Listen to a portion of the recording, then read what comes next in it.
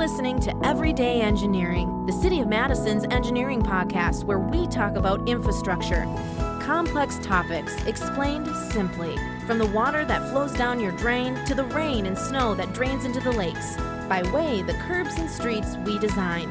City engineering touches your life in so many ways, explained right now in Everyday Engineering. Thank you, everyone, for listening in with us on our very first podcast ever from the City of Madison Engineering Division. And before you think this is going to be too complex or think, oh, I'm not an engineer, this isn't for me, stop, keep listening, and don't worry. This podcast is a resource for you. Complex topics explained simply. So our podcast is named Everyday Engineering because for our division, it's what we do. It's the impact we have on the city we all love to live, work, grow, and play in. So every other week, we're going to tackle topics that impact you from an infrastructure standpoint. I'm Hannah Mohelnitzky, Public Information Officer for the City of Madison Engineering Division, here with my podcast partners in crime, Bill Gaebler and Jojo O'Brien, both engineers for our division. Thanks for being here, both of you. Of course. Thanks for having us. Yeah, thanks. Okay, so this week we're going to talk about flooding. You both were involved in last year's historic flooding in different ways, but can you kind of explain what happened and what you saw, and even more importantly, why? Yeah, so I can kick us off here. On August 20th of last year, the City of Madison experienced 12 to 15 inches of rain in some portions of the city, specifically on the west side. So that led to some flash flooding, and then the secondary issue with that was that so much water came into the Yahara Lake system that we ended up seeing some lake level flooding. And I'll let Phil talk a little bit about why we saw that. And one of the other things that happened that day is we had the sanitary sewers overflowed into the lakes. Mm-hmm. And so our first task was to go out and try to find what the cause of this, all this water getting into the sanitary system was.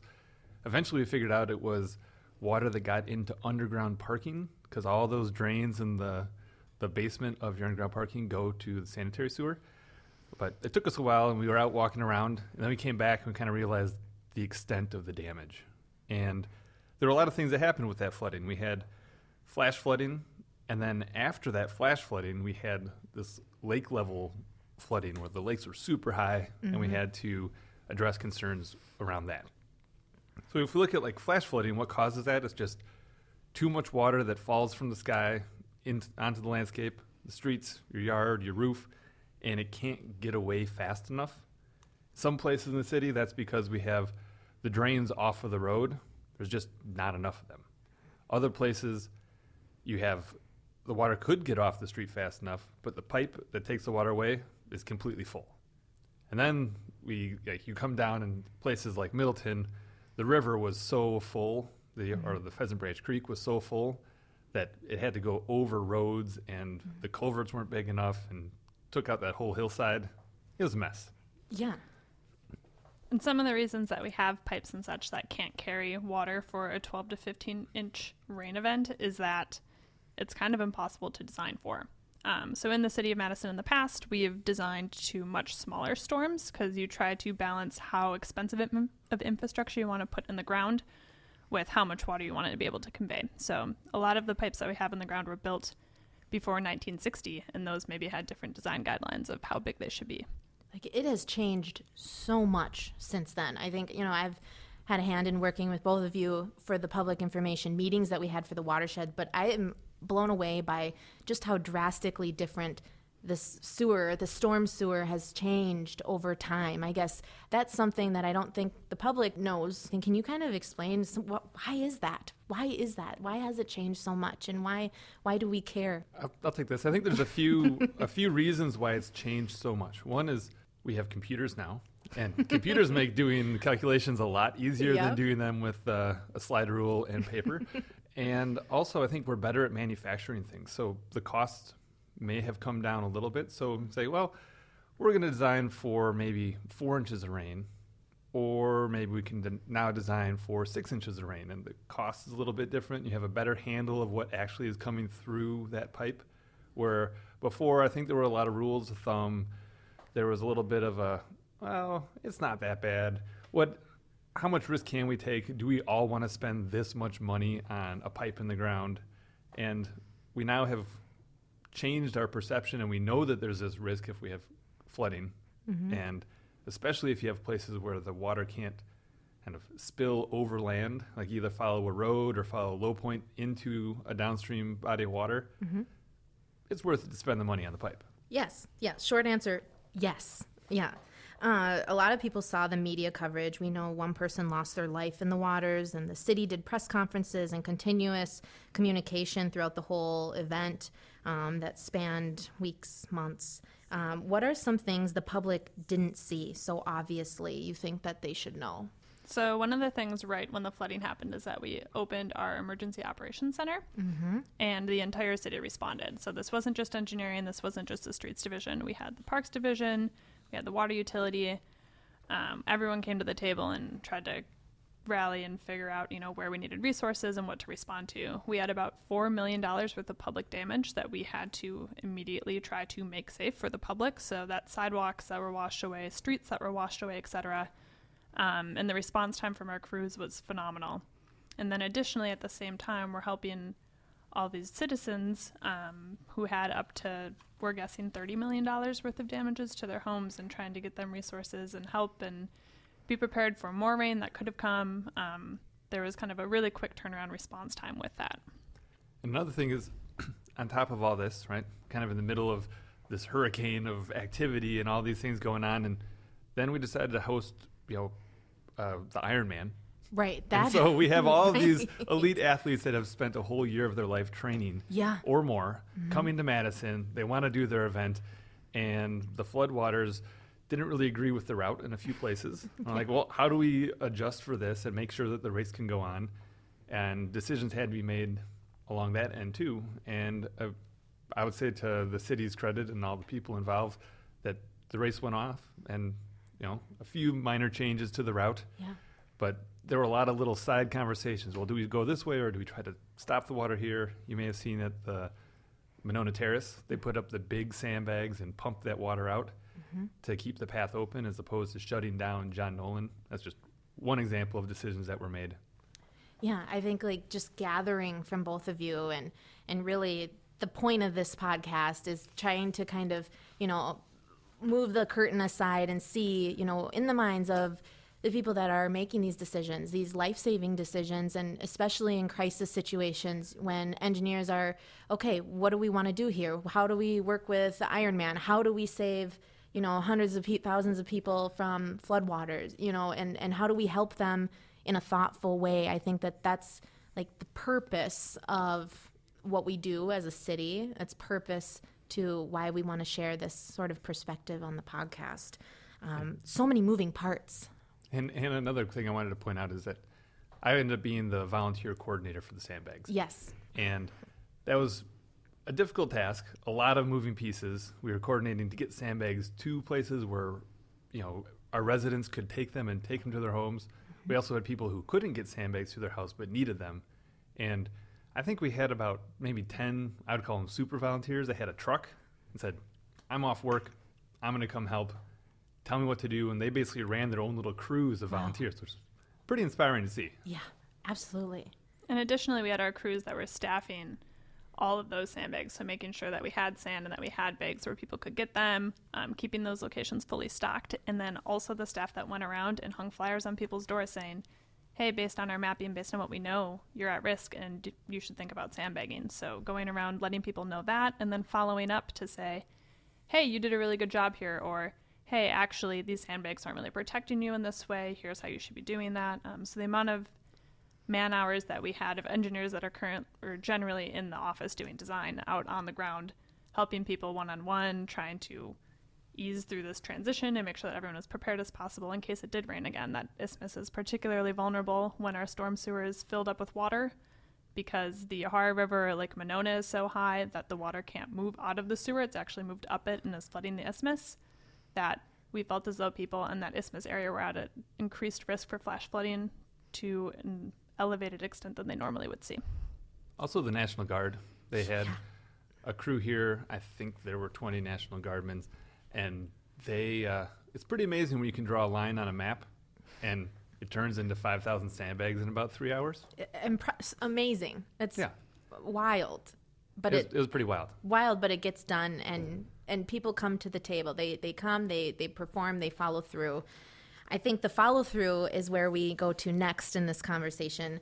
And it's very evident to me as this public information officer and working with all of the engineers that we haven't stopped working on looking for solutions or what happened or reflecting since the flooding last year. I mean, the work has not stopped since, and really for the last few years. I mean, the flooding was obviously impactful last summer, but it's been pretty heavy for the last 3 years. We've seen that in spots of the city. So we're working on these watershed studies and the public information meetings, and we're hearing from the public and people that are still dealing with the impacts from even just last summer. I think that's the biggest takeaway is it's still very real, and it's still taxing financially, emotionally, and just from a whole big picture standpoint. So I guess, can you both speak to what's next, what's necessary as we move hopefully towards some solutions? Yeah, so I can speak to the lake level side a little bit. I've been working with the city and emergency management to try to prepare the city for how we would respond when lake levels rose to a dangerous level since 2017. So the city had done emergency management exercises. We'd done a lot of surveying to try to figure out what critical infrastructure was at risk. And that was all done in advance of the flooding. Since then, we've been able to take what we've learned and try to create an even more robust plan to try to be more prepared and make essentially preparing the city be a little bit more smoother, and have it get more materials and more resources to folks so that they can be more prepared in advance. Additionally, what we found with the flash flooding is that we have problems throughout the city where people have flooded in the past and definitely flooded in August. And trying to quantify how often people are at risk of flooding is pretty difficult with the information that we have. So one thing that we needed to do as an engineering division was take a step back and try to actually model to figure out what areas are at most risk. So to say a house that flooded in August compared to a different house that flooded in August, it's possible that both of these houses could have extremely different flood risks. One could be at risk of flooding 2% each year, the other one could have a 50% chance of flooding each year. So trying to piece that together and figure out what those risks are is kind of what our next step is in being able to make decisions to prioritize fixing some of these problems. We can't wave a magic wand and solve all the flash flooding in the city, unfortunately. It'd be really great if we could, and Phil and I probably wouldn't have jobs. However, what we need to do is look at each of these areas that flooded really badly at a watershed scale. So a watershed is an area that all drains to a certain point, generally within the city. That's Lake Monona or Lake Mendota or one of our creeks or tributaries. And what we can do is we can model that whole area and try to figure out where it floods and how frequently it floods. And from there, actually put solutions into that model and see how that impacts the system and how much it can improve the flooding situation. Because one of the critical things that you have to be aware of when you put out alternatives and try to solve a flooding problem for one person is that it might just move the problem downstream, or in some cases backwater up onto somebody else's property that didn't have flood risk before, and now they do because it wasn't a well thought out change. So we're trying to avoid that by having an overall cohesive model that allows us to try out different solutions, look at the cost and the benefit of these solutions, and make sure that we don't just move a problem from point A to point B. Sure. One way to think about that is all the water that maybe was in your basement, if we keep it from going into your basement, where's it going to go? We don't just want to move it down the block to the next person's basement. So unfortunately, the areas that did flood actually are essentially what we would consider a storage area. So we can't just keep that water out. We need to plan out where that water is going to move to, make sure that it can handle it. Sure. And as we kind of move toward wrapping up the podcast, I know we could talk all day about this. I do have a couple of things I do want to ask you before we end today. This podcast is a resource for our community, as we know that people are hungry for information about, flooding and what they can do to prevent. So if anybody's worried about flooding, or if they have flooded, can you kind of just bust through some of the things that they can do? Go home, do this, or maybe think of this. What are some options? So one thing for sure that people should look at doing is, if you were someone who had to put out sandbags last time and you don't own a sump pump, now would be a really good time to make that, $120, $150 purchase. Sure. a wall of sandbags is going to leak. It slows down the water coming into your house, but it doesn't stop it entirely. You need to have something on the downstream side of that wall to pump the water back out. It would be an awful situation if you have all your sandbags in place and then you have this slow leak and you just watch your basement fill up slowly. You don't want that. No, you do not want that. Anything else? Sump pump? Anything else, Jojo? So for people that experienced flash flooding, there's different levels of flooding that you experience. A lot of people can either mitigate some of the flooding or prevent all flooding from entering their homes if they follow our flood prevention tips, which are posted online. Some of those things are as basic as making sure that your gutters are cleaned out or that they're functioning properly. Or what I had to do at my house was make sure that the landscaping around my house was actually sloped away from it, because you don't want to be funneling water towards your house. A lot of people, it's kind of hard to see, especially if it's overgrown like my house was when I moved in. But it's an important, easy step, and there's a bunch of different small, easy things that you can do to try to mitigate flooding at your house. And then we have a series of other like secondary steps that are slightly more expensive, but there's something there for everyone that they can be doing to try to make their house more flood resilient. Sure. And one thing I want to make note of, I noticed this in my neighborhood where we're pretty close to the lake, and people had added sump pumps after August 20th, and some of the contractors put the trigger that turns the sump pump on too low. So they're essentially pumping lake water, which you're not going to exhaust that supply of water. By moving that float up just below your basement floor, they were able to make it so it only cycled on when there was a rain event. Still have a dry basement, extra level of safety. You're not pumping the lake. Good takeaways. All good takeaways. All of those tips are online. That I'll give you the link in just a few minutes here. As we wrap up, one last question for both of you. As we are nearing 1 year since the flood of last year, what can we say we've learned? One big thing that I learned was that everyone can and should have flood insurance, especially if they flooded last year or were close to flooding last year. As the city, we reached out to a couple different insurance agents that had given us incorrect information to begin with. And as we learned a little bit more following the flood, we found out that anyone can get FEMA flood insurance, even if you're outside the floodplain. And a lot of insurance providers don't know that, and that's something that can be really valuable for folks. Additionally, there are other supplementary insurance options, such as private flood insurance or sump pump insurance and sanitary backup insurance, that can be really helpful and help people to recover from flooding. So on top of doing those things that I was talking about previously to be prepared in advance, making sure that you're asking those right questions and getting the insurance that you need is really important. Phil?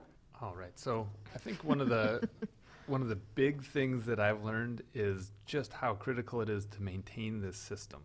Right? We've seen, and maybe a little bit before that August 20th event, we saw that when things clog, all of our modeling efforts kind of go out the window a little bit, and we were like, well, we don't know how much it clogged, but we know that it did clog. So residents can help us by not storing things in their greenway.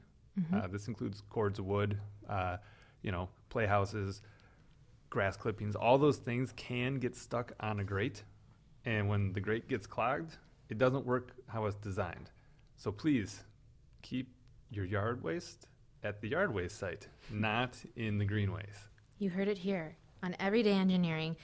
This topic we are probably going to cover again, but from different angles. We know we want to cover things in the future, in future podcasts, private development, groundwater, lake level management. We could really go on and on and on, but for today, our time is up. But thank you, both of you, for being here. Don't forget to check out the city's website, www.cityofmadison.com/flooding. Again, from sandbag collection plans, flooding resilience, everything you need to know about flooding, it's all there. Just click over to the city's website. And again, for anyone listening, if you have more questions about this topic or anything else you'd like us to address, we'd love your questions. Feel free to call us in engineering, or even more importantly, click over to our City of Madison Engineering Facebook page, because we're here for you as a resource every day in engineering. We'll see you next time.